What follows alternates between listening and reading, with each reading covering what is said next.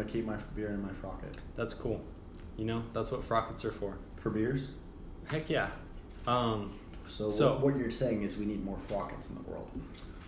Yeah, but like with a skinnier pouch right next to it. Well, what I want is I want a cinching strap, so like no matter what size like bottle I have in there, like it's like the loony bin of frockets. I want a loony bin of frockets. You want an adjustable strap? Yes. That's easy. Yeah, it's not hard. Okay. Velcro. Moving on. So you're just talking about my whole situation with my ex-girlfriend, but more specifically that y'all got a dog together, and then y'all got you got to experience a dog for the first time in your life, and then that was taken away from you. Through breaking up and then moving out. And then just the repercussions from that, among other things. But there was a lot more to that situation. But yes, totally. That's basically the synopsis of what the situation was to a nutshell. Yeah. So what is that experience like for you? It's like a double-edged sword, and I mean a lot of people will say that, and it's I someone that hears that a lot. It's one of those things that's like it's kind of corny to say because everyone will say it, and I hope everyone will understand by saying it's double-edged sword. But there's pros and cons to every situation. Yeah, but like there's a certain I don't even know if that's the right word, hypocrisy to saying it's a double-edged sword because it's such a common saying, but it's a very big saying, you know. I don't know. If you get it, you get it. You know. Yeah, exactly. But yeah, what I learned out of the whole situation, sorry, I got the beer burps right now, is that, okay, obviously, I mean, I've had cats most of my life. I grew up with cats. I grew up a cat with since I was like 10, and she just recently died as of last year. That was really hard to deal with. Usually the sign means that it lived until about 12 years old. I mean, as much as I hated that cat sometimes because she was literally what cats are assholes sometimes, you know. We love them or hate them, they're assholes. But, I mean, I'm not gonna lie, I cried when that cat died. Like, it definitely tormented me, and I tormented it when I was growing up, but I didn't know any better, you know. And, like, with getting a dog, it taught me the other side of having a pet. And it's like, a dog grows us so much quicker than a cat. Like way quicker, like they get so much bigger, you know. And I mean, there's a lot more of companionship there with a dog. Like, I mean, like if someone comes to your house, like the dog's gonna bark, you know. The cat's just gonna run in the room and just hide, you know. Like it's nice because it's like, okay, if I'm down and I'm out, I can go for a walk with him or go do something with him, play fetch with him, and his energy's gonna bring me up, you know. But within that, it definitely sucks because it's like one of those situations where you're like, is this worth your future to try to stay with this person and try to continue on with a relationship to just stay for a single animal, you know, like something to care about. And that's hard because it's one of those things where it's like, do you want the feeling of being with that more than do you want that animal to be happy? Because obviously he's not happy with people fighting around him. I mean, he's been in a shelter most of his life, you know? Like, I mean, think about it this way. I hate to make this analogy, if you take a Jewish person from like the Nazi concentration camps, and it's a very, very drastic analogy. It's an analogy. Yeah, okay. But if you take a Nazi from the concentration camps and you're just like, hey, let's go to like a German like club, you know? They're going to feel unweary about it, you know, because they've had that prior history. So obviously I'm not going to cause more stress on this animal because it's already had enough stress and strife over its life, you know what I mean? Similar thing, it's like you're not going to take an abuse victim to like a strip club because they're going to obviously probably have some like feelings of relapse, you know? So like to connect it to like the real circumstance that actually went down was like you didn't want to create all this stress around this dog by you and this girl like trying to make things work, or maybe like just on it, like making things work probably would just be fighting a lot. Like I was around during that relationship, so I feel like I could say that fairly confidently. Oh, yeah. And then, yeah, so you had to like really... I had to basically make a decision, is my well-being and happiness better for me than the well-being of that animal and that being being happy? Because obviously, like, not directly being abused, but being in a shelter most of its life, being locked up in a cage, like, just think about that, man. Like, think about being locked in a cage. Like, it's like you're literally feel trapped. You can't go anywhere. You've got people literally looking at you like SeaWorld. You know? Like, that's not gonna be comfortable for you. And obviously gonna have some trauma. No, obviously, right? But there's gonna be some trauma. You gotta think about humility a little bit. Like, they're still a living being. So, I mean, it basically boils down to the question, do I want to stay here and try to make a life with this dog and still fight and have this dog have more stress than it needed and like has already dealt with in its whole life, or just cut your losses and leave because this dog needs to have a better life? And that's where it really boils down to for me, because it's like, do I want the thought of this dog more than I want this dog to be happy? You know? And that sucks. It's a really shitty decision to make, but it kind of comes down to humility at that point. You know? You're like... It's maybe not a shitty decision to make. It's a decision to have to make. It's like, it's shitty to have to be in that position. Yeah. But personally, I think you killed it. And then... but don't, like... To kind of extrapolate that a little bit, like, don't you feel that maybe it's just me, but like I feel like a lot of life and just like our time kind of on this planet comes down to all of those, like, you know, when everything kind of just tunnels and like funnels into one moment. It's like everything matters right now. Yeah. Or you don't want to fuck up. You don't get a ton of those in life. Oh yeah. Obviously they're important. Like it's when everything matters. You know, like everything just like something goes extremely wrong and you gotta fix it. If you don't fix it, it's not like you either go down this bad rabbit hole or you go down a different rabbit hole. You don't know if the different rabbit hole is better necessarily, but it's most likely better than the bad rabbit hole, right? Oh yeah, exactly. No, and that's something that if you're a person of rational thinking, you can make that decision a lot more conduciently and a lot more educated. But I mean, not saying that someone that's not a rational thinker couldn't make that decision at all. I'm not trying to say that, because that's very fucked, because I'm a rational person and like I don't think like other people, and that's fine. That's because I think the way I think. I'm my own individualized person. But a rational thinker has to think about where this is going to go in 6 months, where this is going to go in a year, where this is going to go in 3 months, you know? You got to think about the long term. You got to think of long term. And that's a lot of irrational thinking is in the moment. And I'm not going to lie to you, the last couple months I've really changed the way I've been thinking, because it's like, obviously a lot of people will have shitty situations. A lot of people, I mean, especially right now, we're in the middle of a global pandemic. Like, look at that. Like, and it's not how you look at the situation, it's how you can, if you can dust yourself off in the situation and be like, okay, that just happened, like, let's keep moving forward. Because that's the most important thing to have, because you'll be so much more successful if you can be like, okay, that just happened, that's going to happen to everyone at some point, or if not even everyone at some point, it's happened to like 25% of the nation, you know? And you think about like, okay, I'm not the only one that has this, so let's not feel sorry for yourself or try to seek people that feel sorry for me, you know? Because that's life. But life has ups and downs. Yeah, but you don't, like, everyone doesn't necessarily get exposed to that. No, I know. I think a big part of that is actually putting yourself out there. Obviously, like, I agree with what you're saying. Yeah. But there's also a larger part to it where it's like, not everyone has that awareness. Not everyone is like conscious. Not everyone kind of like something. As much as I hate to use this cheesy word, as not everyone is awoke. And that's a hard word to use. I think woke has honestly lost its meaning to a certain extent, personally. But that's just from my perspective.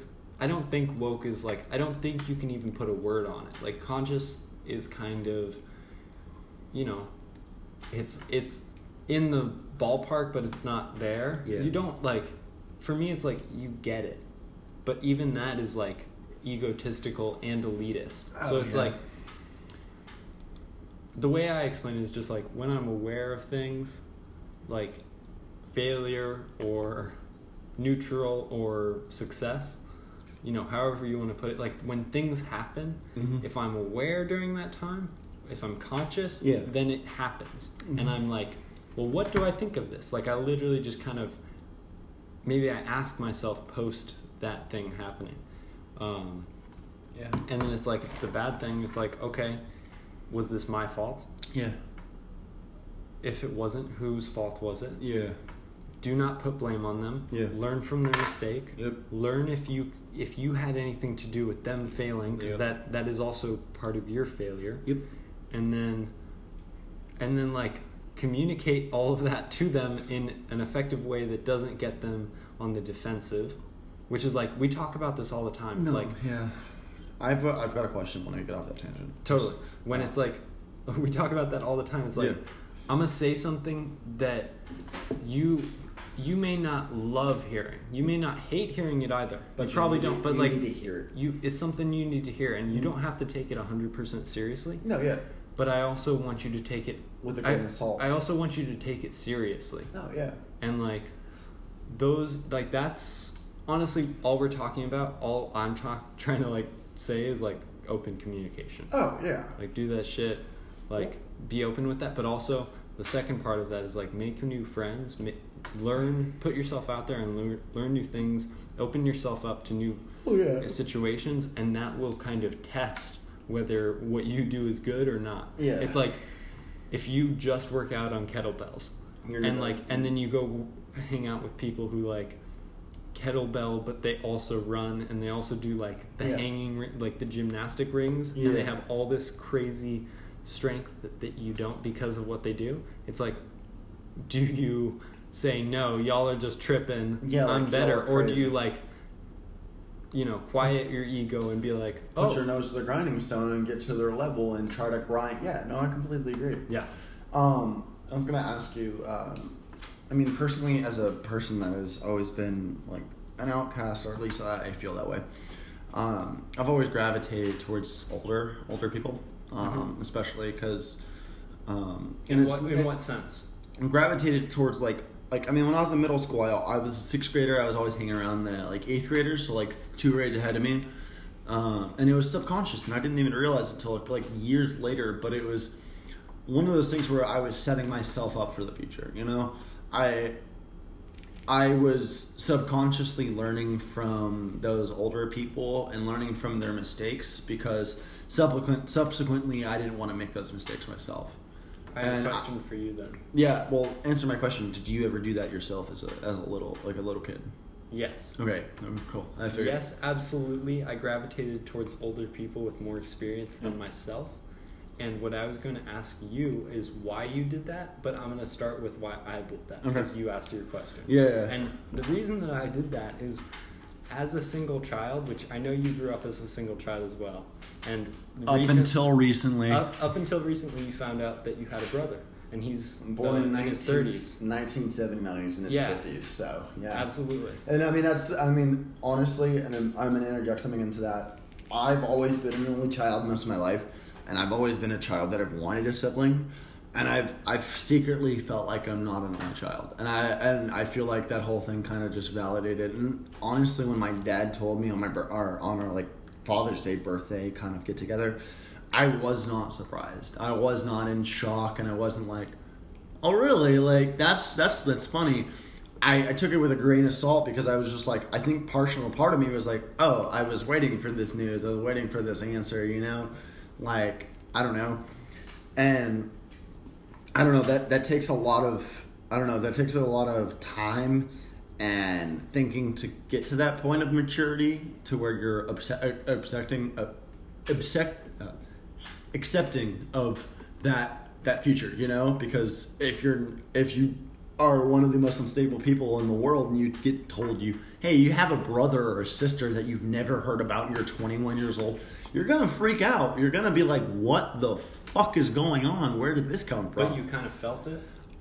Not to make it feel all woo-woo. I'm not subconsciously felt it at a level. No, actually, I felt a release. I felt like, okay, I feel like most of my childhood feeling of being alone and all that was false, and I feel like it was.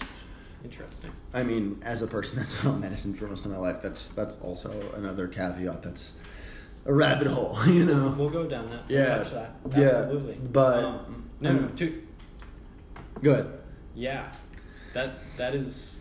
I mean, like, I'm not gonna lie to you. Interesting. This is like the first time I've talked about like the whole feeling of that. But I mean, I'm not gonna lie to you because like my dad, the second thing after he told me that was I was related to Brigham Young, which that honestly made me more frustrated than anything because of the stuff that he's done in his past, than actually having a brother and not knowing about it. You know, like I was like, I jokingly said to my dad, and my dad is a hardcore like left wing or right wing Republican, and I'm obviously the opposite. You can gather what that means, and I told him, I was like, I could have done without knowing that, you know, like I could have done knowing I was related to the founder of Mormonism, you know, like. Yeah, but also you're good, bro. Yeah. Like, you're also not like your past.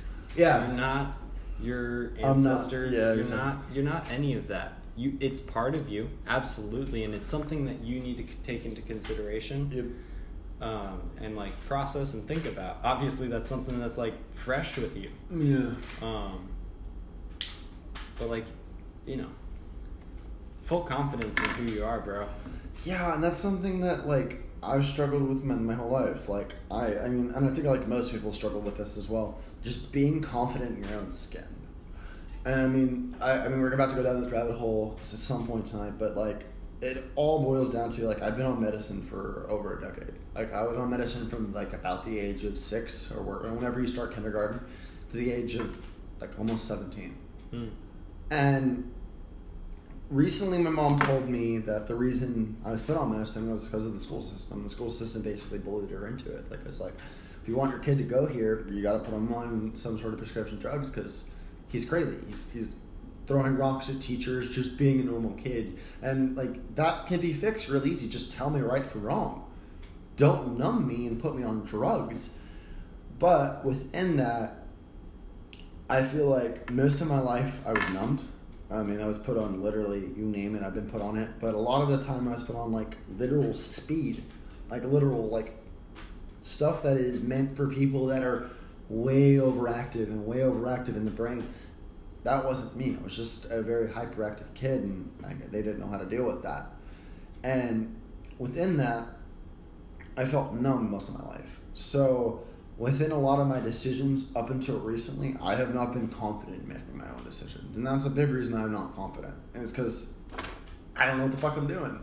Like, I'm literally learning as I'm going right now. Because up until literally a decade ago, I was told to think in one way and given a drug and told to think in that way, you know? And whenever you get off that drug, you're like, oh shit, there's a completely different reality out there than this. Than literally going to high school every day or going to school every day, learning, memorizing what you need to do, and just having that drug in your system so you're calm enough to not have like an outburst or have like some random experience in class where it literally will cause destruction. So do you... Sorry, that was a lot. It's okay. It's okay. It's heavy. Yeah. Do you feel that it was... Do you feel like it was school that did that? Was it the school environment? Or was it... I mean, my the home people running that? Like what?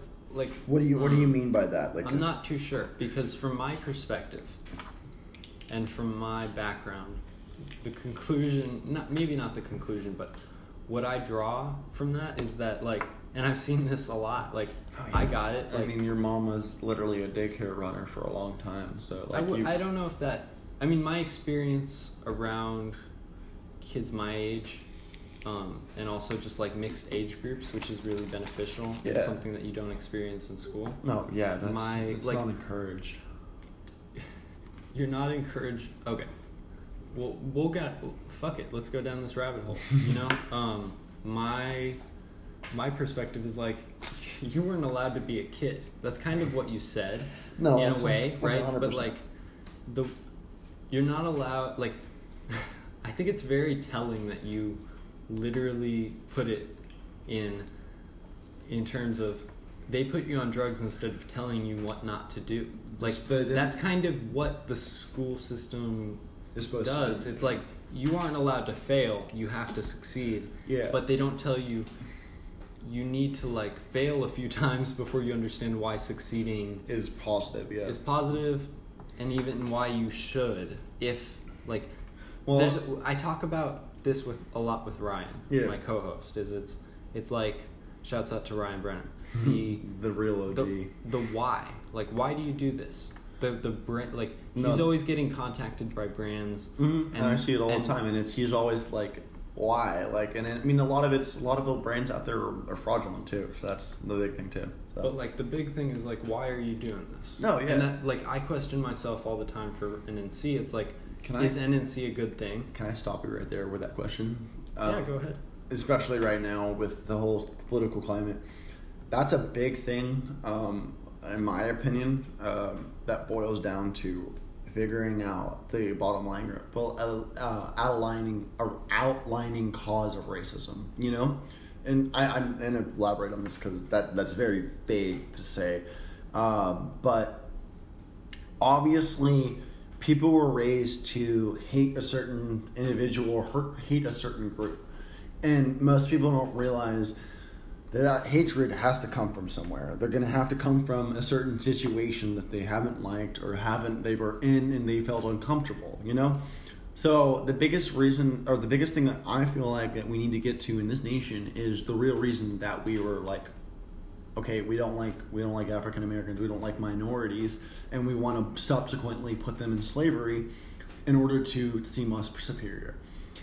The biggest thing is like where you're like, why? What was the exact underlining situation that happened to cause you to hate all of this one race? You know, and that's something that a lot of people don't realize. That like, okay, why are we hating these people? Why? What's the reason? And unless it's why do we hate these people? It's why does history, like, why does leading up until I think recently, and why it's not the entirety of the population, but it's a lot of I would say the majority of people that want change and want to see like just equal rights, period. So just to make that clarification, you know, I think what you're saying is super important. Yeah. And connect it back to school maybe is like, you're not taught the why. You're taught the facts. You're taught the disconnected facts, the events that happened.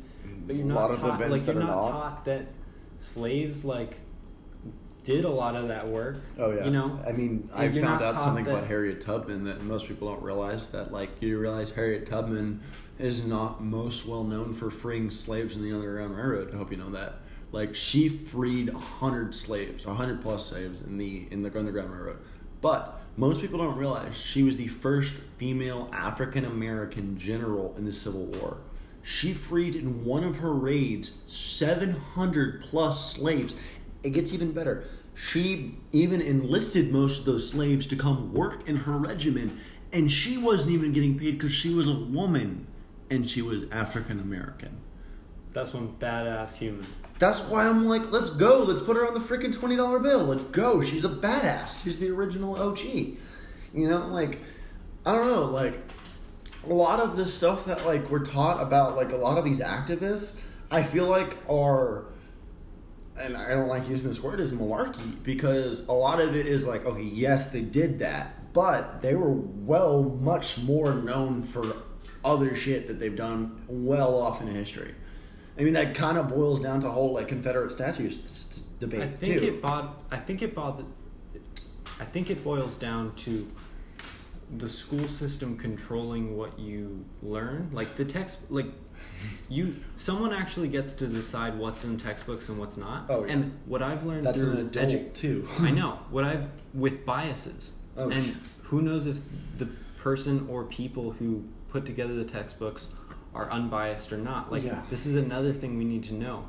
But through my personal experience, where I decided to leave school and educate myself, it's like I can draw from any resource I want. Now I have to. We've talked about this very deeply, where it's like you have to learn what are credible sources and what are not, because that's extremely important as well. Oh yeah. You learn all of that through exposing yourself or being exposed to different ideas, different sources of ideas, and how they are written, how they are portrayed, like different sources of media. And that's why I think it's really insane what's happening during this quarantine. Is everyone is having to give me a second, because like everyone is having to kind of educate themselves in a sense. Like, you know, kids aren't going to school necessarily. They're definitely not taking Zoom school seriously. I've heard tons of stories. Oh, I have too. I've seen people that literally can like mimic themselves on them and just walk off. Like, exactly. No, I agree.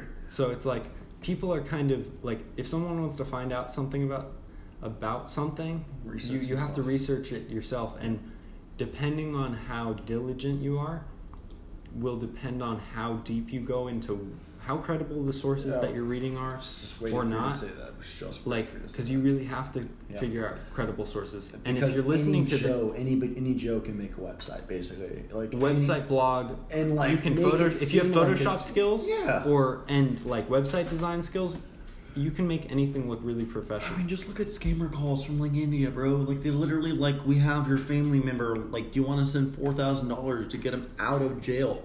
Like, just create false information and make it seem real, and people will believe it. And that's a lot of what's going on in this nation. Is there's a lot of lack of trust in the media. Like, and I mean that's rightfully so, because of like we talk about validated sources. But not only that, but there's a lot of our government right now saying, look, that media is not right. And that's never been the case, ever. Like, I've never seen the day and age where our president is saying Fox News is a hoax, it's fake news. Like, I never thought I would see that. I never thought I would see the day where a president uses Twitter more than he addresses the nation. You know? And but that's a different side of it. No, I agree. Because let me let me elaborate on that, because during like 2008, that's when Obama became president. Do you know what also happened that year? The iPhone came out. No, the iPhone came out. Oh, wow. I think that is even more important. Personally. The iPhone came out in 2008. Therefore, people had access to that stuff increasingly throughout Obama's presidency. Yeah. And it has actually integrated into society enough for the president to have his own Twitter and have total control over it, from what it seems. Today in 2020, today is 7/16/2020, you know? And so I think the technological like advancements have also changed this shit. Because I came out in 2007, but still, no, I completely exactly. Agree. Yeah, almost exactly. Like most people were getting it 2008 or 2009 or 2011. Exactly. I didn't get an iPhone until like 2012, I think. No, exactly. I feel like we're maybe? the last generation that is understanding a world without constant everyday media, and that's something that's very important, because I feel like, I mean, like, look at it. You see, like, we've traveled together. We've seen like 6-year-olds with straight up iPads, dude. Like, and we both look at each other like, what the hell, man? Like it's like they're aliens almost. No, and it's like, and it's perpetuated as such norm. Like, it's just like, okay, this kid needs something to learn. I mean, I don't know if you heard about this a month ago. FDA just approved of their first medical video game to treat autism. Okay, first, before that, let me address what you just said. And it's not that these kids need something to like do. Yeah. It's exactly that, actually. Parents aren't willing to put in the work, and so they just hand the kid the phone or the iPad. And that's not what my parents did, and I'm extremely thankful for that. They kept me away from video games and phones until I was like in my teens. And which is the way you should. I agree. I have a strong feeling about telling people what they should and shouldn't do. So I don't want to come off that way. No. But from my perspective, you realize that these things are tools instead of just part of your life. And you realize how to sustain yourself without them, because we won't always have the power grid. We won't always have internet, like always, anywhere.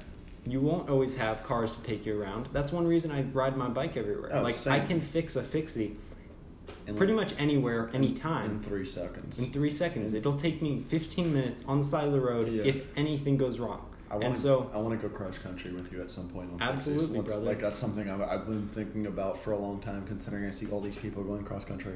Sorry, side note. Well, all right. No, to add on that as well, I'm gonna call people out, and this is totally egotistical, but y'all who are going to cross country on geared bikes, nah, bro. All right, that's all I'm gonna say. I gotta agree. In any case, to not to add on that anymore. Did you see the guy that went across? No, nothing unicycle. No, nothing. Okay, that's the next level. That is fixie though. It's a unicycle, bro. It's literally perpetual. It's literally the same as a fixie, isn't it? I know. It's perpetual gear motion. Okay. That guy just put me on the fucking place. Yeah, exactly. Yeah. I'm just saying. I'm sorry. In any case. Yeah. That's like, my argument is like, okay. And this is totally like me venting probably, but it's like, you need to, like, when you have a kid, that kid is going to pretty much hold your values for the first good portion of their life. Until they can think clearly. Until they realize that they're their own person, which for some people may never happen. No. But for a lot of people, for sure happens. And then, so, like, to raise a kid is important. To raise a kid with good values and good principles, that's good. That's, like, really good. It's not to, like, over-control your kid either. No, like, but it's just to give them the tools to understand life in a very clear and optical way, because a lot of like media outlets are on that level where you have to read into it a lot more and internalize a lot more. And as somebody that has such a small family, and I can contest this as somebody that just talked to one of my aunts live in a different state. One of my cousins, my aunt's sister, so my dad's brother's sister, or daughter, excuse me, during the whole social injustice situation, she's got a 13-year-old, a 7-year-old, and a 5-year-old. So within that time, she decided to, like, they're all stuck at home. There's nothing they can do. So she was like, all right, let me get some audiobooks that are within their age level that explains to them what's going on in the nation. Because, I mean, if you're, just put yourself in their shoes for a second.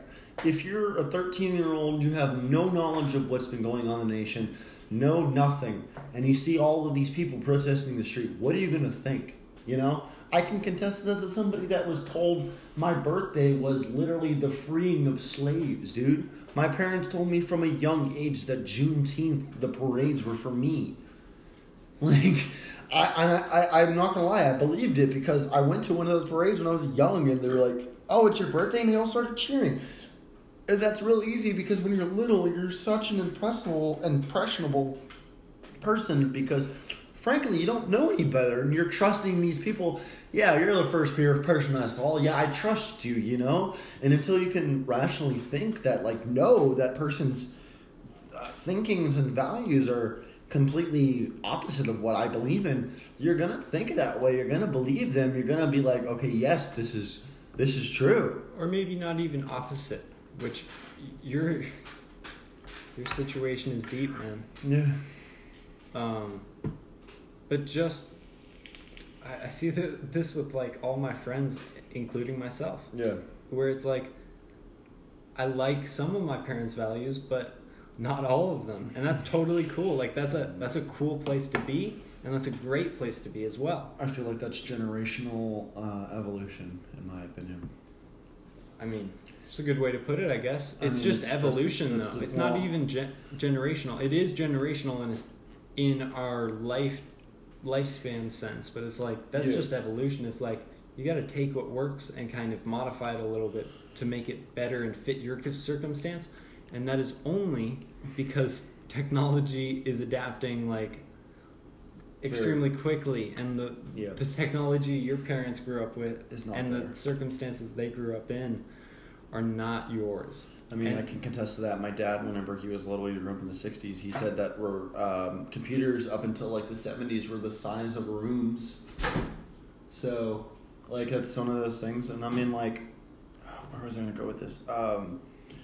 One of those things where it's like, oh, fuck, I forgot where I was going with that. I mean, computers the size of rooms is kind of crazy. Yeah, but, like, think about it this way. Like, okay, if your mom is, like, let's just put it this way. Your mom's Republican, your dad's Democratical. Like, I'm just going to put a hypothetical situation. Who are you going to listen to more, you know? Because there's obviously going to be two different narratives, you know? I would say, to add on to that, is who you will listen to more is probably who you spend the most time with. Yeah. And that is not something that's within your control. Like, you can't just say, hey, I would rather spend more time with dad because I prefer his values, because you're not that aware at that age. Like, you're learning everything. Yeah. And that's why, like, parenting is so important. I knew where I was going. Where I was going with this thought was, we're living in an age where everything's constantly changing and everything's constantly be perpetuated as new and like a newer idea of thing. And I feel like a lot of our issues in a nation, and I could be completely wrong by saying this, but I need to say this because I feel I've felt this a long time. Get it out, dude. But I mean, look at the Declaration of Independence. When was it written? 1776. When was the last time it was amended? Never.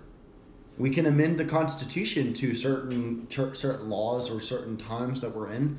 We have the judicial system to deem what the Constitution or the Declaration says is ethical or moral in that situation. But we don't have a way to physically change the document. You know? We don't have a way to be like, okay, this is not obviously pertinent to the times. Like, okay, we're not in 1776. They didn't have internet. They didn't have phone. They didn't have a dial-up, dude. Like, think about it that way. Like, if we're gonna change as a nation and as a collective, we gotta be able to question those old ideas and challenge them and be willing to change them. And I think that's gonna be our biggest pitfall as a nation, because if we don't challenge the way we think the whole time, and I can say this from my mom, especially because she's a Republican, a heavy Republican, but she's very okay with thinking that the nation's okay. You know, like, we're in this one way of thinking. It's been this way the whole time. Let's keep doing it. And I mean, yes, that's great and all, but we live in a society that perpetuates that there needs to be somebody oppressed, and that's really wrong. And I frankly think we need to change that, you know? Agreed. And I mean, like, especially like the debate where like whole Confederate statues, you know, like, I'm not saying I don't think they need to stand, but I think they need to stand in a different place, because they offend a certain amount of people that are impressionable to a certain extent, and they're going to get to a point where they're going to be like, yeah, I don't stand for this. And a lot of those were built in the 60s when those civil rights laws were enacted to counteract what just happened with slavery. Like, all these African Americans and minorities are running into our white industries that have never been in there, you know? So they're going to feel threatened because their way of life is being changed. And I feel like I like that. If we don't challenge that, we're not going to move forward. We're not going to have a constant, perpetual, efficient society. And I think that's why China is so well off, because I mean, I don't know if you looked at any of their history, but when the Mongolians left China and they moved to Mongolia, they took a lot of their history. They took a lot of their history away from China. China doesn't have a lot of their history. They're working a lot of what they're doing right now is off what's doing with the times. And that's why they're doing so good. I don't know if you always hear, like, China's ahead of us in math and science, you know? Like, it's every other year they're ahead of us in a different field. Yes. And to kind of play devil's advocate is that, like, they're also doing unethical things within their country. And so it's like, I'm not saying that. But going back to what we began this podcast with was like there's a dichotomy to everything. There's like a pro and a con to everything. It's like, yes, they are making incredible progress. At what cost? That they're not treating the people of their country properly. Cause and effect, bro. They're also trying to divide people based on their beliefs, and so like. It's not my place to say whether that's good or not. I feel personally that it's not ethical, but for progress, like the progress is good, and we in America feel reap the fruit of their labor, which includes immoral acts. Oh yeah. And so there's this deep dichotomy to everything we do, and I really like maybe bringing it back to sustainability to like kind of bring it back to a positive note in a sense where like this is what we can do is like sustainability made in America. If you're in America, you should buy American things. We should fabricate everything that we need and use in America. Yeah. And we should we should be able to sustain. This is totally hypothetical. No, I'm going to add on to and that like, one. My almost dream, as it were, maybe not to put it in such dramatic terms, but it's like sustainability. Every country knows how to sustain itself on its own, and if they like literally cannot, then I feel like when I first heard of the UN, like that's the job I thought. I was like, so they just go fix places? No, I was young when I learned that, but like, and I thought that it was like, so they just go fix places. Like we need that. But we actually need it to work, and we need everything to work. Obviously, not possible at this, like in the immediate future. But just kind of to tie things all together. What were you gonna say? I'm kind of lost my thought, but we were talking about. What were we talking about?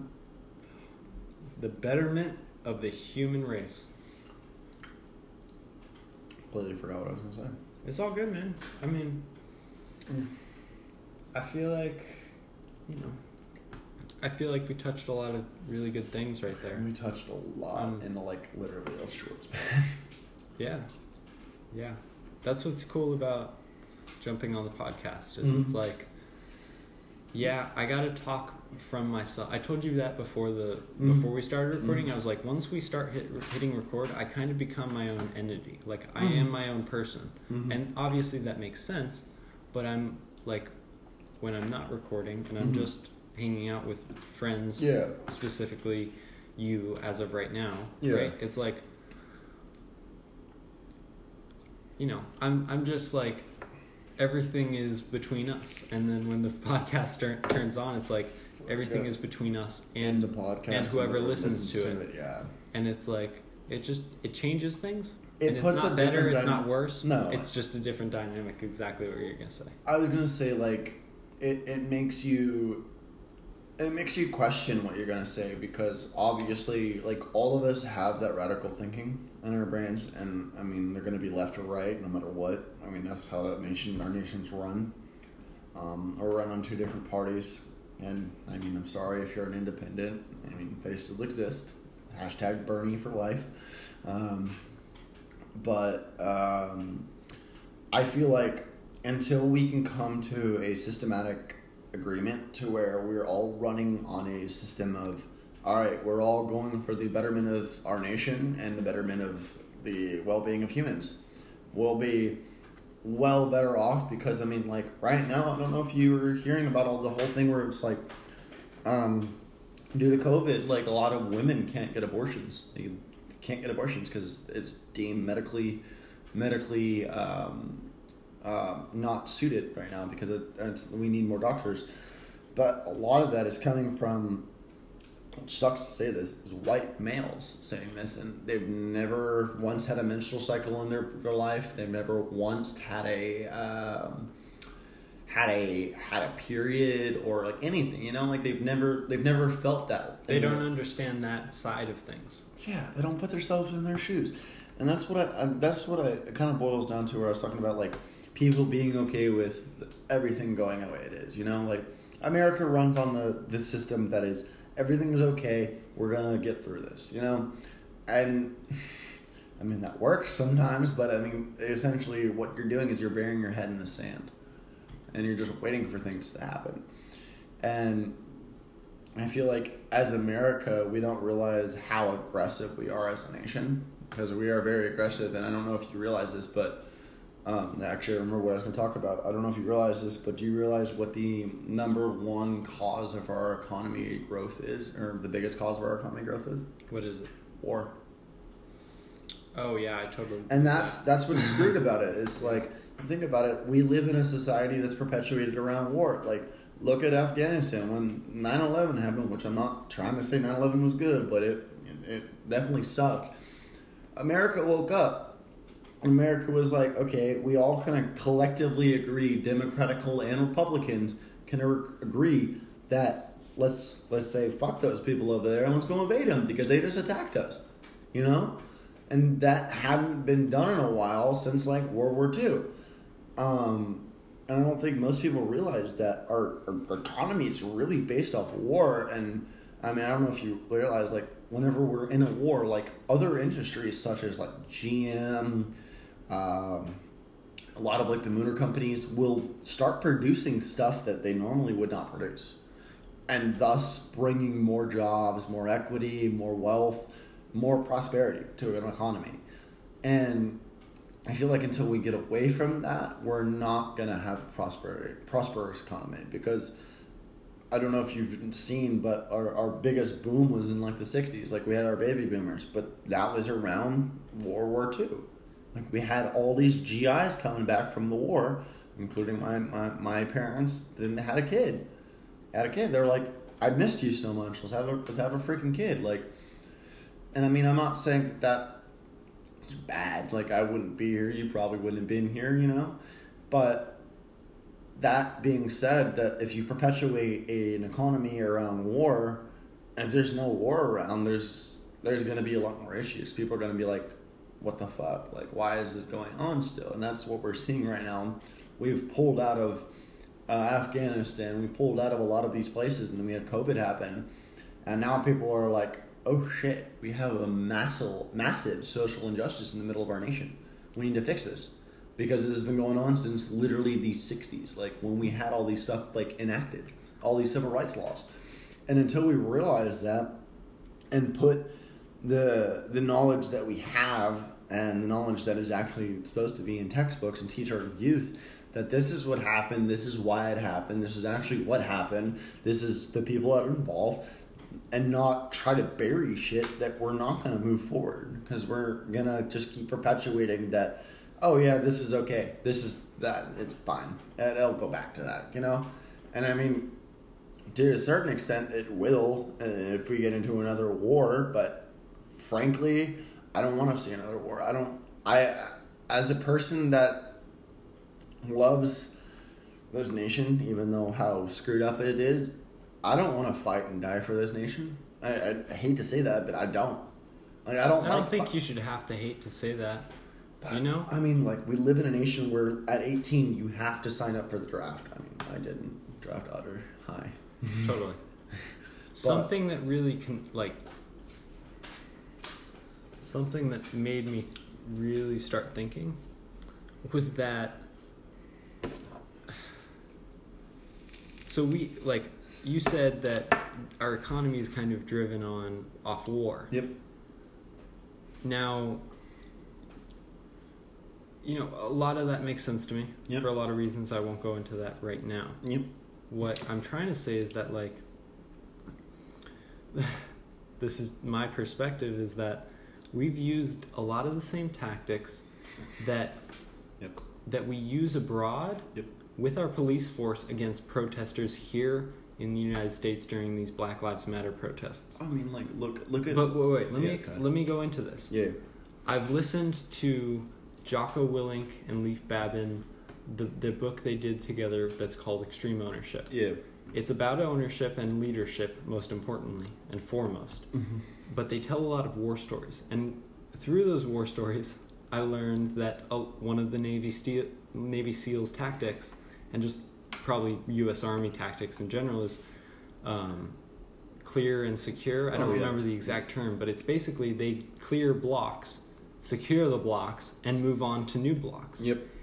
And I've seen those exact tactics by cops performed by police forces here in the United States, like in Washington, D.C., not personally, but on video, performed on U.S. citizens. And I think that's like, to extrapolate that a little further is like, we've focused so externally as a country, like we're the best, we're going to fix the world, like we're going to go into these war-torn areas and fix them, and then we use that same exact mentality on disobedient citizens who actually are fighting for a real cause. Yeah. Some protesters, looters, and like not every protester has good motives. Yeah. But for the overall good, people demonstrating in the streets is fucking phenomenal. I fully support it. Same.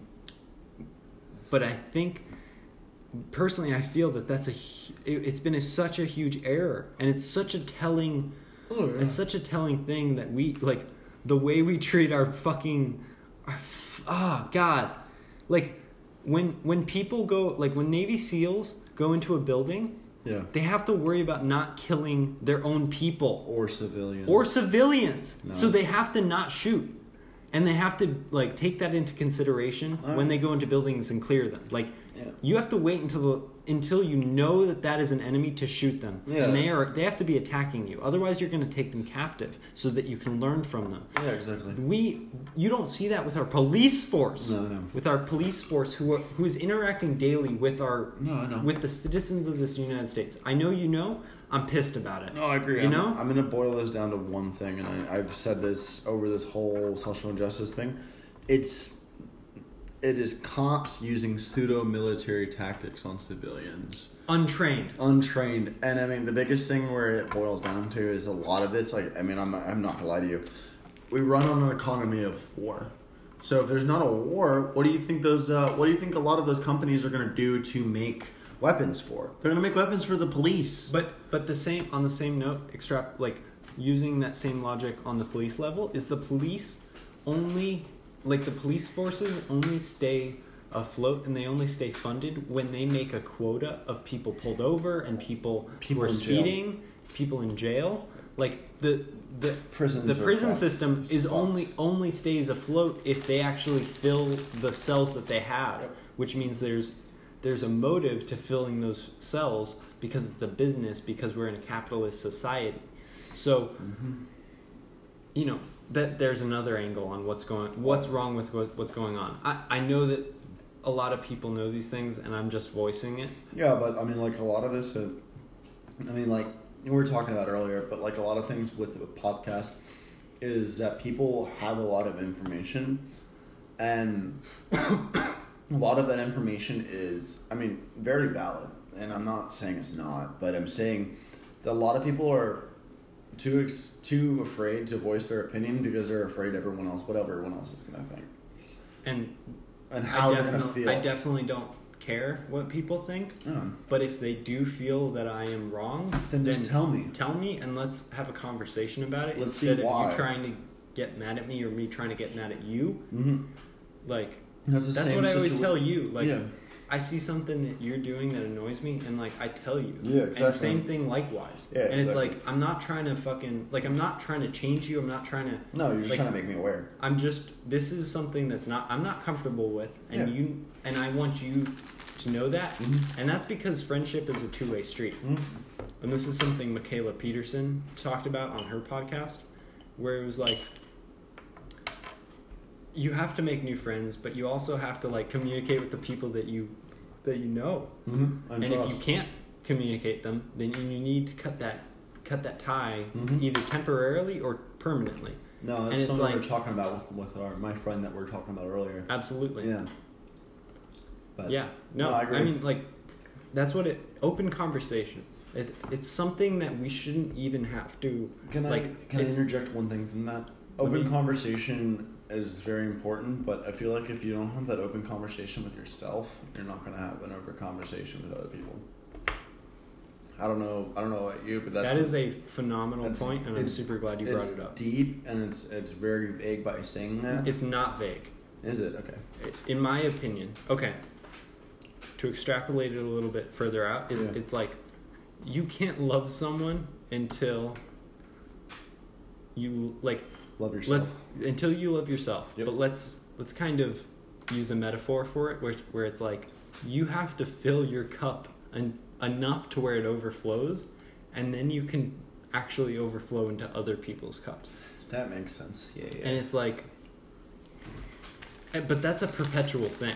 Like, that's not one thing. Like, you fill your cup permanently and then you're good. It's like, that's what's weird about it, is because like we're so aware as humans.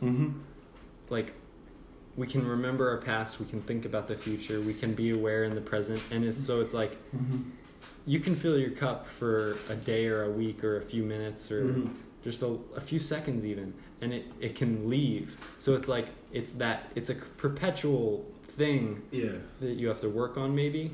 Well, I mean, you think about it this way: a cup half empty is not going to be the same as the cup that's full. So as long as you keep your cup full all the time and constantly work on that, you're gonna have a constant stream of knowledge coming from your friends, because you're not gonna second guess yourself before you say something. You're gonna be confident and decisive in what you're gonna say, if that makes sense. Like, you're not gonna be like, oh well, I don't mess with that idea because of certain reasons, and then don't explain because that you don't exactly know what those reasons are, but you feel them. Yeah. And I hate to say this term because it's such a funny term, but it basically boils down to a half-baked situation where you're willing to talk about it, but you're not willing to act. And it's hard to say this, but it's a lot of this nation and a lot of my generation, because we are perpetuated behind screens and we're perpetuated behind instant gratification.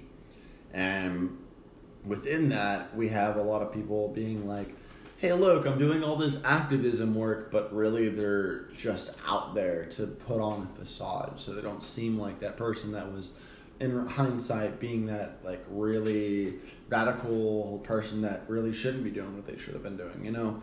And I mean, not to say that we all have those certain situations, but... Well, sometimes you take on action before you're ready. Yeah. That's something that's extremely pertinent to myself. We were having a conversation about that earlier by the water. Yep. And where it's like, you tell people around you who are close to you about something that you're excited about before you actually start it, which then, through my mind, makes me feel like I've half done it before I've actually started. And we were talking about how, like, maybe it's actually more beneficial if you internalize it, start it, and then tell people that you've started it. And it's like, it's a small thing. If something else works for you, do it. No, you know, I'm not telling people what to do. I'm not telling you what to do. But like, for me, that's a really good practice. That's something to become aware of, I guess. I'm going to elaborate on that only thing because, I mean, as somebody that we were talking about the whole cycling industry, but as somebody that has been in a scene that is very, I even hate to say this word, egotistical to a certain extent, where everyone is worried about what they have and how they look. Personally, as a person that has tried to set up things and like certain things that just seem very outlandish and that seem like very crazy, I tell people that I want to do them before I have it actually like written down and like planned out, and people are like, no, you're nuts, you're stupid for doing that. And like, it really deters me because I'm like, okay, I need to think about this and I haven't thought about it to a certain extent. And I feel like that's a lot of our nation, because people are like, all right, let's just do, because if you look at Instagram, for Pete's sake, you post a photo of you at a protest and everyone's going to be commenting like, oh, hell yeah, show your support, Black Lives Matter. Like, but not necessarily saying that person directly aligned with Black Lives Matter or directly aligned with the movement. They're just out there trying to put on a facade sometimes, you know? Yeah, totally. I feel that. It's like that's one reason why I really haven't. I've tried to. I definitely reposted a bunch of stuff, like when when a lot of things were at their height, Mm-hmm. and like directly after George Floyd's death. Oh, yeah. I absolutely did and continue to feel passionately, but I've definitely stayed off social media and trying to post about everything that happened. Yeah. Everything that happened is kind of a generalization. I don't mean it like that. Yeah.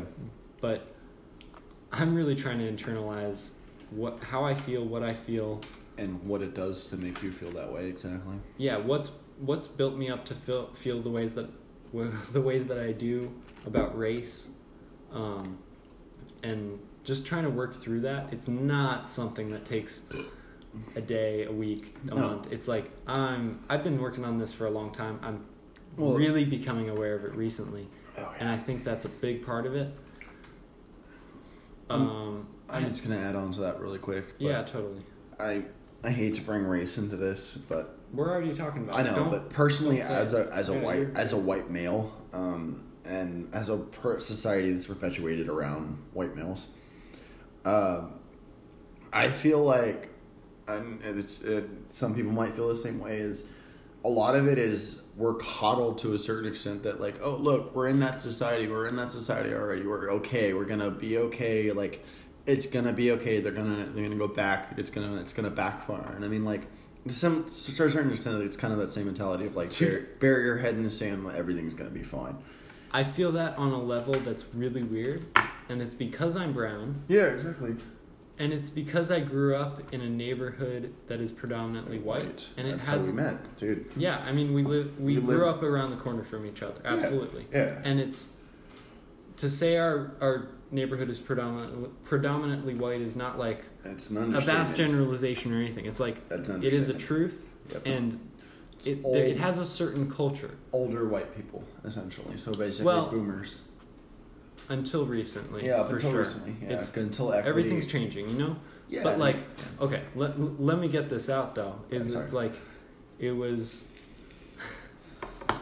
I grew up with a white mom and a brown dad, and I was surrounded by white kids. Yeah. I've been surrounded by white kids for a lot of my life.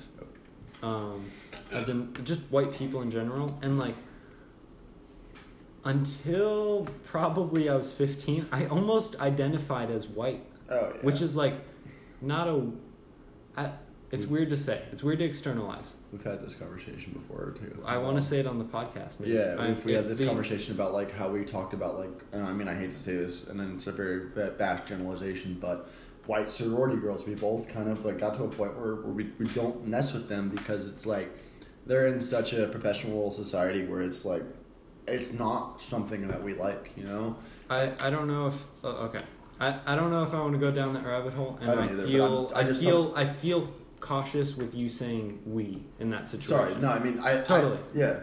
What I was gonna say is like I came to like this weird point where I was like, I'm gonna be brown forever. Like it's totally. That's so again, fucked. That's so fucked. It's that's why I laughed. I'm sorry to it's all good. No, but no, that's why I laughed because that's really fucked up. Like that should not be a thing. That should not be a thing. But it's like it's totally something I thought. It's like perpetuated throughout our nation. Yeah. I mean, look at like kids. Have you seen that video of that black kid that was, African American kid that was sitting in his front yard playing basketball? I saw that. And like a cop car rolled by and he hid behind his car. Yep. Like we should not be perpetuating a nation where young kids. I mean, like I grew up like that, dude. I did too, dude. Like I'm not gonna lie. I had family members that were cops, but like I'm at the point right now where I as a white male, I fear literally getting pulled over by anybody. Like it's just like one of those things because by a cop, that's the the only person that can pull you over. But you know what I mean? Like it's just one of those things. It's like they perpetuate such a negative narrative in what they do, and I hate to say that at all, but their narrative is there to serve and protect. And frankly, I feel like they have not done that. They really just profile and antagonize, in my opinion. Like, obviously, they'll, like, if there's a crime going on in a white neighborhood, they're going to be there in, like, 30 seconds, obviously. But, that being said, if it's a crime with another white person and a minority, they're gonna be there like 3 times as fast because they're selective on who they wanna pick up. Like if they're gonna go to like an obvious minority neighborhood, they're gonna have a preset judgment of what they're gonna do. They're gonna be like, okay, we're going into this dangerous, sketchy area, and that can be the case sometimes. Can be a case a lot of the times. But that's where the conversation shifts towards training. Yeah, perpetuate a different mentality. That's all you gotta do. Just think of them as humans, and then you'll be able to realize that these people are just like you. Humans, and me. but also your job is to diffuse the situation instead of escalate it. Yep. Not a therapist. That's going too far. Okay. Personally. Okay. No, I could agree. But their job is absolutely to de-escalate situations instead of escalate them. Can I ask you a question? That's not what they do. No, yeah, great. What's your question? Do you think we should go to the mentality of like Europe or like England specifically, where cops don't have guns, and the only guns that are allowed are hunting rifles for hunting? So, I haven't done enough research into how that's played out in the UK to speak confidently. Yeah. Like me myself looked over that information. What I can say is that I feel like if we took guns away from cops and we only gave them tasers, they would probably abuse tasers. They may abuse batons. I really think the answer is like finding new jobs for a lot of the police force nationally, which is again like hard. That's really optimistic. Yeah, that's something that probably won't happen. But like, and then training. Like I really believe in training. No, I really do believe in going through the right processes and then having to prove yourself regularly, because that's treat it like a pilot. If you gotta do a biannual flight review, that's how pilots do. If you gotta prove that you still have the guts and still have the make to fly a plane with hundreds of people in it. Yeah, exactly. Yeah, great. But so that's kind of where I see things going. In the best scenario, I don't have a real idea of where things are going to go from here. And that's a lot of the thing is like I can contest to, as my mom being a really avid Republican.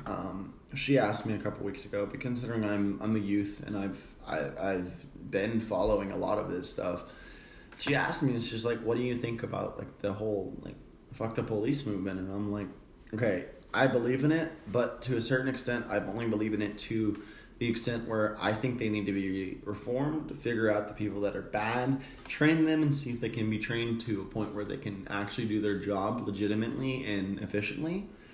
And if they're not, figure out a subsequent way to get them another job, or and I hate to say this, fire them, because... But also figure out a system in which we can actually do that as the people. We need to get them better because we don't training. have that kind of power as the people right now. I don't know if you've looked at the memes that have been going around, but it takes 6 hours to become a cop. 6 hours to train. Yeah, and then you don't have to actually... 17 hours, or 32 hours to become a barber. Yeah, I've seen a lot of those memes. And I'm just like, into it. Yeah, it's and pretty hilarious. Yeah, it's kind of hilarious. Like, obviously, if you're gonna do a job where you get a gun, you get a badge, you get authority, you gotta teach them how to use that authority, because they're gonna abuse it really quick. That's hilarious to me, because I've been working on myself. Like, it's a weird way to put it, but I've been conscious of why you would want to work on yourself, and I've been actively working towards it for more than 2, maybe 3 years. Yeah. And I still don't feel like I would ever be in the proper position. In the next 5 years, I don't feel like I would be in the proper position to become a cop. Yeah. And they go through 6 hours of training. Yeah. You don't know where the hell they are in their personal development before that. Or their There's psyche, no real test. Or their psyche. Or their personal development. Actually, they do take a psychological test when they do. But there's ways to cheat that. But that's one... if you're aware that you are weird and psychotic, but you are aware that you have to pass this test, there are easy ways to pass it. Yeah. Pass it. Yeah, I agree. But the biggest way we gotta perpetuate this is we gotta give them better training and better adequate. I think reform was the word that I heard that was really good, and I think that should happen both in our education system, in our food system or healthcare system, our education system, or if we perpetuate in our education system, it's going to do so much better because I don't know if a lot of people realize, and especially this kind of boils down to the boomer situation where like boomers are a lot of the reason like we are having the perpetual situation we have because they have such a big weight on this nation. But most people don't realize that it really only takes one generation. You got to teach, and then it is a literal waiting game. You just have to wait for those people to either, I hate to say this, die off because my mom and dad are both boomers, or become woke to them. And I hate to say that as well because that's another generalized term. Woke to the idea that everything's not going to be sunflowers and rainbows, and like we're gonna have some dark times. We're gonna have some times where we're gonna have to be like, okay, what are we gonna do about this? Like, this is not okay. Like, we gotta challenge the way we're thinking. And I know we perpetuate that with like, okay, people like, oh, that man did wrong. We gotta charge him, go through a lawsuit and all that. That's perfectly fine. But we gotta have a system that can hold our law enforcement accountable, because our law enforcement are kind of those weird caveat of the nation where they're like, yes, we are there to serve and protect, but there's nothing to serve and protect us from them. And that's no way or other around us, unless you get to a judicial system and you have a lawyer. You still can't fight that. Yeah. So I think that's a beautiful way to end it. Yeah. Thank you, brother. Yeah, dude. No worries. Well, as always. NNC Pod. Peace, y'all. Get some.